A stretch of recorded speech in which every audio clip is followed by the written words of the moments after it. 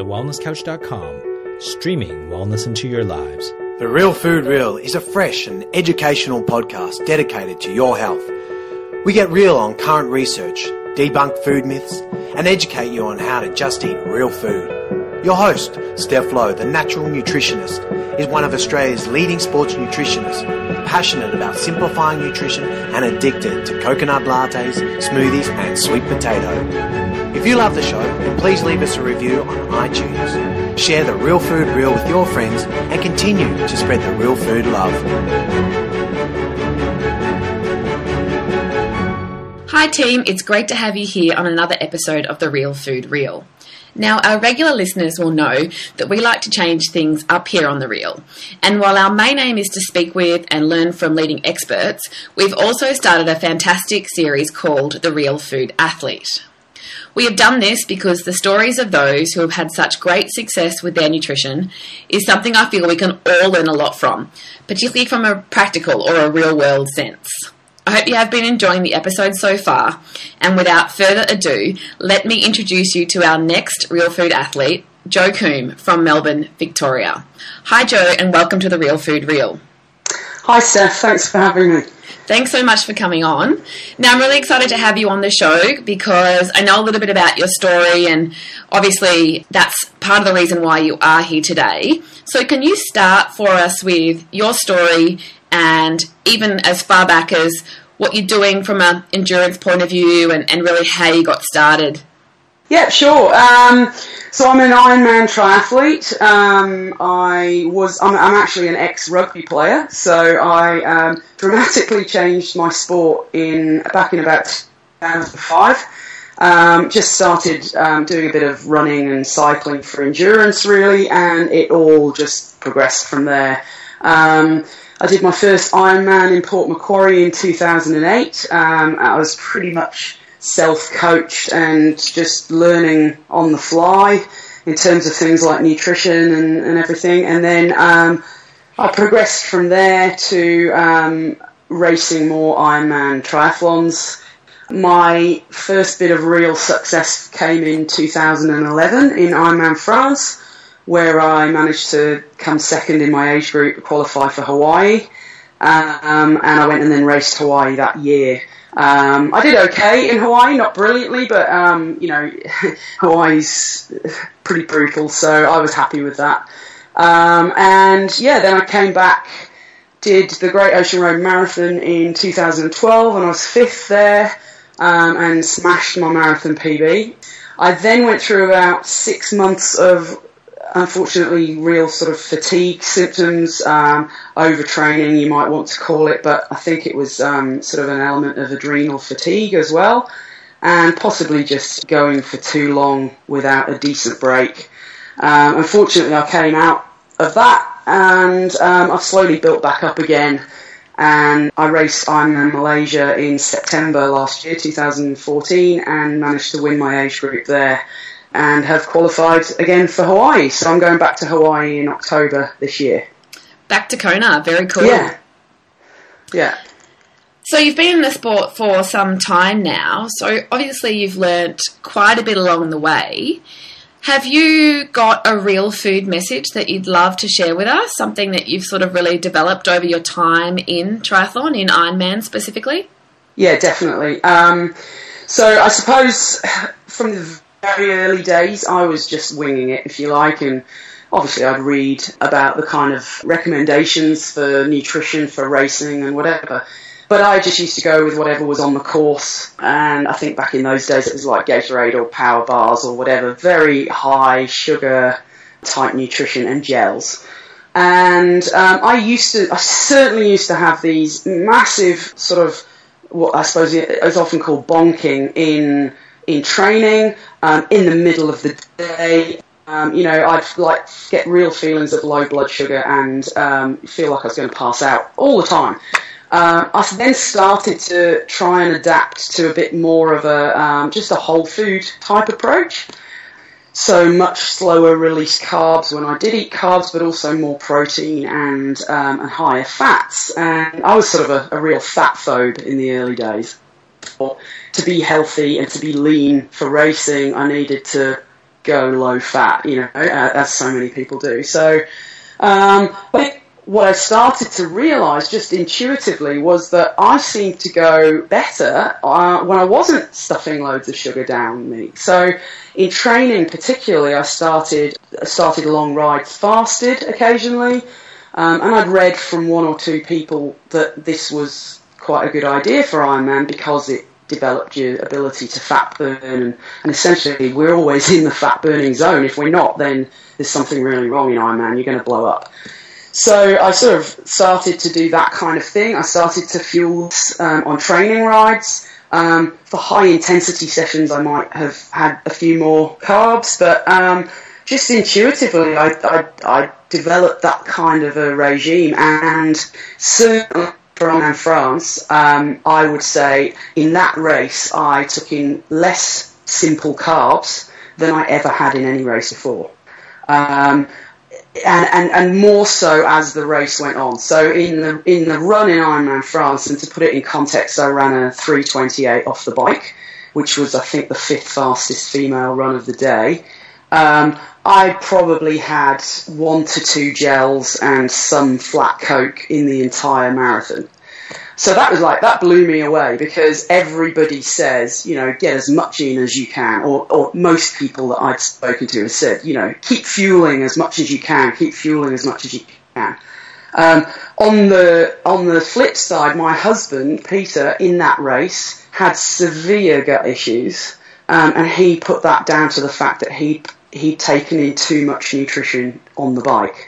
And so he actually ended up throwing up during the run. So we had vastly different experiences. I then spent a couple of years actually playing around with different fueling strategies, and especially after the fatigue, because a lot of people... I also, by the way, I did the Great Ocean Road prep on a more of a fat-adapted style diet, and training fat-adapted, and went brilliantly. But a lot of the doctors I spoke to, and I also spoke to a dietitian during the fatigue that I had, and the advice I was given was I was probably too light and I needed to eat way more. And I followed their advice. I gained a lot of weight, we're talking sort of 10 kilos, and I recovered, but I decided then to try training with a lot more carbohydrates. And I actually followed a very high carbohydrate, certainly training regime. And just, look, personally, I don't think I went nearly as well on that kind of regime. I did an Ironman during that regime in Los Cabos, and I did my slowest run off the bike in that Ironman. And then I also, I'm trying to think what else I raced Mandurah 70.3 and also heavily fueled that race, and I felt very sluggish. I carbo loaded very hard, whereas in the past I'd kind of increased my carb intake in the lead up to a race, but not dramatically carbo loaded. And so I went back to my old style of fueling for Malaysia, and certainly in the lead up to the race, I came back to my sort of what I'd say my original race weight had been, and I hadn't hit that for 3 years. But I was healthy, I didn't feel any of the symptoms of fatigue. I just did it very slowly, and I certainly did all my long rides. I started them fasted, and then I would start bringing in some nutrition at, say, the hour mark or the 90-minute mark of a long ride. And again, at Ironman Malaysia, on the run, it was very hot, so it was very, very difficult to try to start taking in nutrition on the run, or, sugary nutrition. So I kept up my fluids, but I probably fueled on as little as I did in Ironman France, and I ran the 60-second fastest run of the day in the field. So, really my best 3 running results have all come off quite a low fueling strategy. Wow, there's so much in there that I want to break down, but you really have gone, you really have gone full circle, haven't you? Yeah, I think so. And look, I feel more healthy and certainly more energetic now than I did during all that period when I started to fuel more heavily on carbs. I'm sure of that. So the first thing I love, and I think it's what I love the most, is that intuitive approach. I mean, it's really great to do some research, and certainly fantastic that athletes these days are really across their nutrition and their fueling. But I think sometimes we get a little bit bombarded by that when really we need to be able to pay attention to what our body needs and certainly how we respond with that trial and error approach. So I love that you've done that, and that was quite early in the piece. I mean, 2011, sports nutrition wasn't anywhere like where it is these days. Would you agree? Yeah, I would. By then I was fueling myself on a product which I now use all the time in races, which is a lot easier on the stomach and a lot more natural based anyway. And I found that by trial and error. So I was racing on that by then. Yeah, beautiful. And so I'm quite interested in the comments you've made around the fatigue and what you maybe have predicted to have been adrenal fatigue. I want to dive in there a little bit with you, Joe, because I think it's actually really quite relevant. The low carb, high fat movement is huge, as we know, and certainly the connection with metabolic efficiency and fat adaptation. But I do think that sometimes we can take that a little bit too far. Was your fatigue, you think, related to, say, your macronutrients or your overall fueling? Obviously an element of overtraining, but can you summarise what you thought or what you think was contributing to that? Yeah, look, what I think now is that I had this amazing 2 years of training and racing and just didn't have enough of a break during that time for my body. So I took 3 to 4 weeks off after each of my big races, and physically that allowed me to recover. But deep down, I think it didn't really, I mean muscularly, but when I say physically, deep down I don't think I'd recovered from any of those races. And so, and backing up Hawaii from France was only a 14-week sort of gap. So I think it was just too much hard training and racing over a fairly short period of time, along with, from the nutrition aspect, being very lean. So, I was less than 10% body fat when I raced Hawaii. Now, so are many, many other female athletes when they race Hawaii, but I didn't then allow my body the time to rebuild and to gain some of that body fat. I went straight into another marathon prep pretty much straight afterwards. So I now believe 100% it was partly due to body weight and fat and not having enough, but also just look, I mean, I'm like every other A-type personality endurance athlete out there. I was driving myself in every aspect of my life.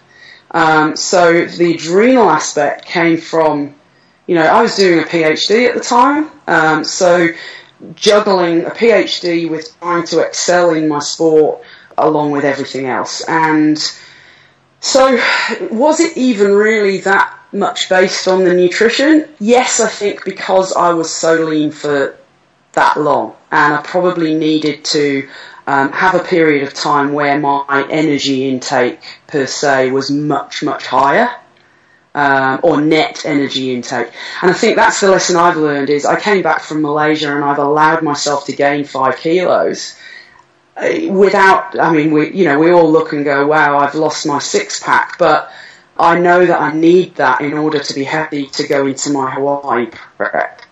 Yeah, so at least you've got that perspective now. Like you've sort of learnt the hard way, which is unfortunate, but that's not uncommon. But what you've been able to do over the years is develop your strategy and certainly continue to fine-tune it year in, year out. So I love that. And I mean, adrenal fatigue is not uncommon. I think perhaps it's maybe not spoken about as much as it is high in frequency in triathlon, and particularly in the Ironman side of things. And it's something we're going to cover a bit deeper in the Real Food Reel in future episodes, so thanks for touching on that. But I mean, the big take home is certainly, I think, the intuitive approach, but then finding some balance. I mean, we really need to still be able to support our bodies and support our hormonal systems. And that is possible racing Ironman, but you just need to keep that balance in place. I totally agree. And I think, the female body is designed to, carry fat at certain times, and we have to allow it to do that. So, by all means, I'm not a professional. I don't have to be racing every 2 to 3 months. So I have the time to allow my body to go back to some sense of normality. Yeah, I mean, 10% is not sustainable for any female. No, but I think, I'm still trying to follow during this period. I'm sort of in a semi-off season now. You are. I'm trying to follow more of a high-fat, low-carbohydrate diet because I feel better on it now. But if I feel like some bread, I'll have some bread. I'm not completely restricting myself, So, yeah. And if I'm hungry in the morning at the moment, I might eat before I go out on the bike rather than trying to fat adapt because I'm not trying to train that system at the moment. Yeah, and that's the thing. It's quite periodised, which I think it needs to be. And certainly fasted training is one of the best ways we can improve our metabolic efficiency. But you don't need to do 10 out of 10 sessions for us to... That's not even practical from a physiological point of view. You touched on earlier how for high-intensity sessions and certainly races, you have been fueling with slightly more carbohydrates, and that makes sense. When we're racing definitely. at, or training at 80, 85 or higher from a percent heart rate or VO2 max point of view, our body needs more carbohydrates. So again, being able to adapt your nutrition based on your session or periodize based on your program phase is super important. So that's another fantastic message. Yeah, definitely. Cool. So another point I wanted to dive in deeper with you was you mentioned that the low-fat era. You've obviously been around that, and certainly I think it sounds like previous strategies have centered around a lower fat approach. Yes. Can you share with our listeners what you've done to sort of move away from that and even just psychologically change that mindset? Because I do know that athletes struggle with that. Some still think that fat makes you fat, and there's that real fear that we've been indoctrinated with for the last sort of 40 or 50 years. So love to hear some strategies that you've got there. Yeah, so I suppose, really that all started for me back in the rugby days, to be honest, because I played pretty seriously, and we had somebody come in and talk to us about our nutrition when I was playing for the Wales team, and I can remember them saying, don't eat things that are high fat because you need the carbohydrates more and the fat will fill you up too much, and that makes absolute sense if you want a high carbohydrate diet. So I suppose it started like way back then, but also just this whole philosophy of, to lose weight or to be lean, you should cut out the fat because it's too many calories per gram, so... and if you're counting calories, it was kind of, well, you get more of a bang for your buck by eating carbs. You can fill your plate more with carbs. So I can see where it comes from. I can see why it gets into your head. So I used to avoid oil. Oh, no olive oil on my salad, please. And I'd just pour vinegar all over it and stuff like that. And now, and I'm a vet, I'm a qualified vet, so I understand that you need fat to absorb half of the nutrients that you eat. And yet I was still ignoring that for myself, So I suppose now I'm just looking at it like that, I need the fat to optimally absorb nutrients. I want to be healthy. So my goal now is to be healthy, not to always be at what I perceive my optimum race weight. And let's face it, who knows really what their optimum race weight is. So I want to be healthy. And so when I'm putting together a meal, I'm looking at the balance of the meal. So I'm actually adding more fats now as opposed to carbs. If I add carbs, I love carbs. So if I really want some bread, I'll have bread with my breakfast now because that's straight after I've trained and that makes sense to me, So dinner is, big plate of veg salad, but I'll now put a load of olive oil on it, or I'll add avocado or nuts. I've now become a nut fan, and I was a massive anti-nut person, which was just, really crazy. But I suppose if you see it as a bad food, and that's the thing, I think, is to stop seeing foods as good or bad, but more healthy or not so healthy, So I'm trying to eat as minimally processed foods as possible, or no processing whatsoever. I'm buying raw nuts. I've got a fridge full of all different types of nuts now, and that's my go-to snack. Whereas it used to be rice crackers, Yeah. So different. So, I guess that's how I'm changing it, and also the other thing is, I think it's really important to listen to we talked about being intuitive. Now I ask, am I hungry? So instead of thinking I need to cut calories or I need to cut fat out, I ask, am I hungry? And some of the powers that be, and this is what has upset me, I think, over the whole fatigue issue, I was told you can't wait until you're hungry to eat because you're burning too many calories for that. You have to just keep eating. So, I was told to eat 5 times a day, and it was all it was massive amounts of carbohydrates.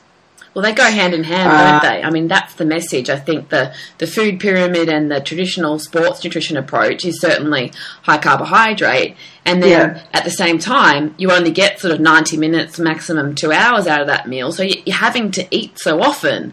Yeah. And for a lot of people, that's really hard to manage, particularly with the high volume of training where, you certainly do have to tweak things to gain satiety. And real food, and particularly the higher fat intake, will provide you with that satiety. And that's the big message, I think, to take away how different your meal composition is and how long until you need to eat again.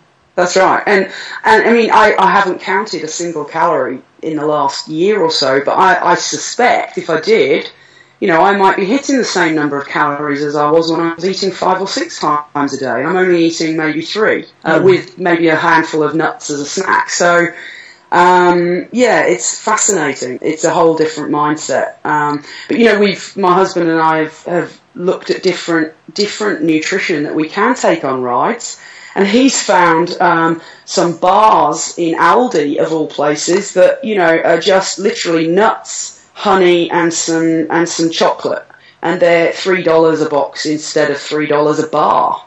And so they've got fat, protein, some carbohydrates, and he's using those on his training rides, and he's absolutely flying on them. So I think it's fascinating, but we would never have bought something like that before because it had nuts in it, and why would we train with something that has nuts in it? It's really interesting. I'd have been buying the white muffin bars years ago if I was buying anything from the supermarket. The jam donuts. That's right, yeah. So yeah, wow. So I love that you're both on a real food approach for your nutrition, for your day-to-day, as well as your fueling. Yeah. Can you share with us more about, say, if that changes for a lead-up or race day, and what you sort of do closer to, say, something like Kona? Yeah, so, firstly, just going back to the things like the bread or... I prefer to eat... If I do eat bread, I prefer to eat a stone-ground sourdough bread hasn't been heavily processed with loads of preservatives in it and things like that. So it's still closer to whole food than not. But I might introduce more of that kind of thing into my breakfasts when I'm training heavily, just to get some more carbs in. I'll certainly. So as race day approaches, I personally think the taper, the two weeks or 3 weeks of the taper, is a perfect time actually to cut back. That's a good time and for Malaysia, that's when I lost that last kilo or so that I'd been sort of playing around trying to lose but hadn't quite. And I hit my race weight pretty much the week leading up to Malaysia. So I think that the taper is a good time to actually pull back on the carbs. But I do still eat more carbs in that last couple of days before the race. I'm an absolute ice cream fiend. So that's my sort of, I suppose that's my chocolate, if you like. So I'll let myself have some ice cream in those last 2 days. And I'll just introduce a few more carbs, but I don't now follow that, prescribed so many grams of carbohydrate per kilo body weight per day, which it just entails you stuffing your face for 24 hours, basically, or drinking sugary drinks. So I still try and keep it very natural, a lot more whole foods with a little bit of ice cream supplementation. There's that balance conversation again. Sorry? There's that balance conversation again, That's right, yeah. No, I think that's... And then for race day itself, so now I'll have a sports bar that is more natural. So am I allowed to say it's a hammer bar? Yeah, that's fine. But yeah, I like that because it's just made up with almonds and cashews and honey, and it's all just blended up, and it's really easy to digest race morning. So I do have something first thing race morning, and then during the race itself, it's it's mainly one bottle that's made up of it's a maltodextrin based energy drink, so it's not simple sugars per se, and there's some protein in it, and then I supplement that with some natural gels that are mainly fruit derived. So, and then, as I say, on the run, I fully believe when you're racing as well, 90% of the people I've heard that have had gut issues in the race, I honestly believe it's because they've followed their race nutrition plan to the letter, even when their gut's been telling them to stop. So the best bit of advice I was ever given was before my first Ironman, and somebody said to me, if you start to feel sick or you start to get stomach cramps, stop taking in anything except water. And then if it settles down, you can start trying to think about taking nutrition in again, which makes perfect sense, because if your gut's telling you, hey, I don't want any more, it doesn't want any more. So I think that's where in races, I can honestly say I've never had a gut issue in a race, and yet in training, certainly in the early days, there used to be very few things I could really stomach in training at all. Because I used to find, especially on the bike, my stomach would contract and I'd find it really hard to get food in. So, I think in a race, I listen to my body, I take nutrition in according to a plan, but it's nowhere near the number of grams of carbs that some dietitians recommend, and certainly that some of the sports websites would recommend. Nowhere near. Yeah. If I had to calculate, look, for Ironman France, I think I worked it out that I was taking in, I think it worked out to be something like 50 grams of carbs per hour on the bike, up to about the 4-hour mark, and then I know after the 4-hour mark I tend to find it harder, so it would actually drop after that mark. But I was racing at around 60 kilos, so that's nowhere near what they recommend. Yeah, that's so true. So, I also think you've obviously worked on your fat adaptation with some of the strategies that you've been trialling over the years, so there's certainly no reason why you do need that much, because your body's so much more efficient. And that is the answer when we're looking at events over 4 hours, because people run into trouble when, say, the race extends beyond the duration of the training sessions that they're good at doing week in, week out. Like, every Ironman athlete does a 6-hour training day more than once, but rarely do we do 7, 8, 9, 10 or 17. So the fueling, when it becomes an issue or when the gut issues begin, is, 99% of the time in that back half, where people are still trying to shove 60, 70, 80, 90 grams an hour, even though they're feeling horrible, or even though it's hot, where we know we need less carbohydrates, more hydration. So again, that's the intuition, being able to adapt to race day conditions and certainly how you're feeling. Definitely. I think if there's any message, it's that one, that, and also that, as you say, we are designed to be able to burn fat. And I think it was Mitch Anderson, the ex-professional triathlete, and he's the doctor, said, we have, however lean we are, we still have enough fat in our body to allow us to survive for up to a week or something with no food. So, or it might be even more than that, I don't know. But, if you've trained your body to do it, then there's plenty there, it's bottomless almost, certainly for an Ironman day. But the other thing, I suppose, from the training aspect is many, particularly age group athletes that I know, I think the pros get it right more than we do.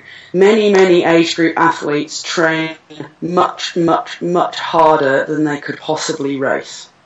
So they go out, they do a 4-hour ride, and they're doing that 4-hour ride at way higher a heart rate than they could possibly fat burn in.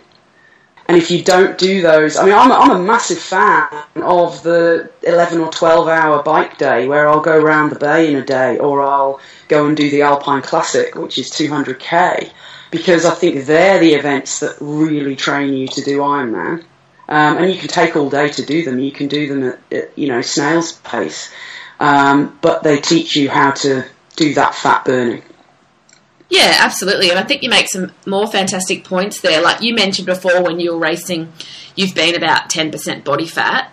That's probably something like, that's 60,000 calories, or nearly 40 times the amount that you've got on board compared to, say, your muscle glycogen. So if you get good at accessing that fuel reserve, you've got 40 times more than what you can consume. That's right, yeah. And I think one of the really simple sort of equations people can start to think about is, and these numbers are general, but you might have 2,000 calories of muscle glycogen, but you're burning 1,000 calories an hour, and you can only put in, say, 250. I mean, you don't need to be a mathematician to realise that when you get past a 4-hour event, the 2,000 calories of muscle glycogen has been used, and then you're burning 1,000 and you're eating 250. There's a massive gap, and that's where bonking happens. People run out of fuel. Yeah. So when you can tap into your fat reserves, it's unlimited, and you should be able to see consistent splits in the back half of a marathon. That's the biggest indicator of a metabolically efficient approach. Yeah. And you've had some amazing marathon times. I'd give anything to do a 3:28 off the bike. And that was an even split that day. And so Malaysia, I ran 4 hours, but given the conditions, that was obviously a pretty fast time, and that was an even split as well. Now, I really challenge anyone to ask the so-called, experts out there if an even split in an Ironman marathon is possible, because most people say you can't even split an Ironman marathon. I think that's because most people go out higher than that fat burning level, and then they have to pull it back, and they're forced to. And so, and that's fine if people want a strategy that means they build in that positive split, then that's cool as well. But hey, look, I'd rather finish strong than finish walking, so absolutely. Yeah, wow, cool. So let's summarize that with a little bit more sort of personal information. What would you say your number one piece of nutrition advice is to even like beginner athletes, or someone doing their first Ironman, or just an endurance athlete in general? Wow. The first piece of advice is I think, in terms of your overall diet, think about eating healthily. Don't just think about, whether it's good or bad. And, you hear people that are new to the sport, and look, they're just enthusiastic. They want to start getting leaner, or they want to start performing better. And they think that there's the right way and the wrong way to do that. And I just think if you just think about being healthier, eating healthier, you'll start to gravitate that way, instead of, oh my God, that's off my list of things I can eat, and then going and binging on it, when you've had a few drinks or something like that. So having the balance, you do need the balance, and you need times where you just eat whatever you like. I think. But it's that, everyone talks about the 80-20 rule or whatever in all these things. And so I think aim to go towards a healthier eating pattern. I think when you're first starting, honestly, if most people are used to a fairly high carbohydrate intake, then when you're first starting, I think you probably do need to be carrying some ready carbs, because we went out in the early days and we'd go and do a 2.5 hour ride, and yes, when we hit that 2 hour glycogen window, we'd be nearly weaving all over the road. So, you have to think about safety as well. So I think you need to build that fat adaptation slowly and carefully, and carry some gels with you, or stop and buy something with some sugar in it if you feel like you have to. You can't go all or nothing, I don't think. No, and there's certainly good carbs and not so good carbs. So, endurance athletes can get all the energy they need from a natural carbohydrate. So if you're organised and carry that with you, whether it's a homemade bar or one of the more natural organic paleo bars, then certainly that's going to be the best option because it's as real as possible. Yeah, definitely. So I think, have backup plans, carry those kind of things with you, but then start your strategy. If you want to really learn, I honestly do believe it now, that if you want to really learn to, be a fat burning machine, essentially that's what we're trying to turn our bodies into. So if you want to really learn that, just start some of these fasted sessions, and I find it easier to do it on the bike than to run. I have done some fasted runs, or I've started them fasted, and I can do it, but I don't know, you sometimes just feel that much more sluggish, and you're feeling a little bit weaker, I just find. So on the bike you can do it, you can slowly build into your ride, but do it slowly, and but I think you do need to be consistent with it, just as with anything. So if you want to do it as part of an Ironman prep, I'd say, maybe that long ride once a week, start it fasted and do that every week. Otherwise, I think your body doesn't know really what you're trying to do. Yeah, well, you just continue being a really good sugar burner, don't you? Yeah, exactly. Cool. And can you share with us what a day on your plate looks like? You mentioned you're sort of down to about 3 meals with maybe a small snack. How do you structure that around training and racing? Yeah, so my ideal day, in standard training, which would be my sort of, let's say, early Ironman to mid Ironman build, I prefer to start training fasted most days. So unless I know it's going to be a really high intensity session, I'll have a coffee first thing. If I'm hungry when I wake up, I might pop. I've developed this love for the coconut butter. Like the Loving Earth one, the coconut butter. So I might dollop a bit of that in my coffee now, and then I go out and train. Generally, if it's less than a 90-minute session, I won't necessarily fuel it. If I know that I'm going to be doing lots of intervals, and towards the back end of the intervals I might start, running out of a bit of gas, I'll carry a gel with me. Or, as you say, the homemade style bars, I've done some of that kind of thing. So, and then big breakfast. So I now have a big breakfast. I'm not trying to watch, what should I or shouldn't I have on my breakfast. I go intuitively now. So some mornings I do feel like granola, and I'll buy granola. We often eat breakfast out. So I make my homemade granola with things like buckwheat. So I roast them up and love them with a load of now full fat yogurt. Used to be low fat yogurt. So I still have dairy, and I'll often put a load of fruit on my breakfast as well, just fresh fruit or frozen. I love frozen mango, so I might throw that through it. So that's a typical breakfast for me. But then some mornings I'm just craving eggs, and so I'll have poached eggs, avocado, loads of spinach. So pretty much like a veggie fry up, and then I tend to find now, if I have a really good breakfast like that, I can often go through to lunch and I haven't even thought about snacking. Whereas in the earlier days, when I was having the more high-carb breakfasts, I'd need something by 10:30, 11 o'clock. Then lunch, what I love more than anything is a massive bowl of salad, chopped up veggies. I mix through tahini, chickpeas, and then sometimes some tuna or some chicken or something like that. Love beetroot, so I hack up a load of beetroot, but as sort of unprocessed and raw as possible at lunch. But that doesn't sit well. Again, listening to the body, that kind of lunch doesn't sit great if I'm going to do a run in the afternoon.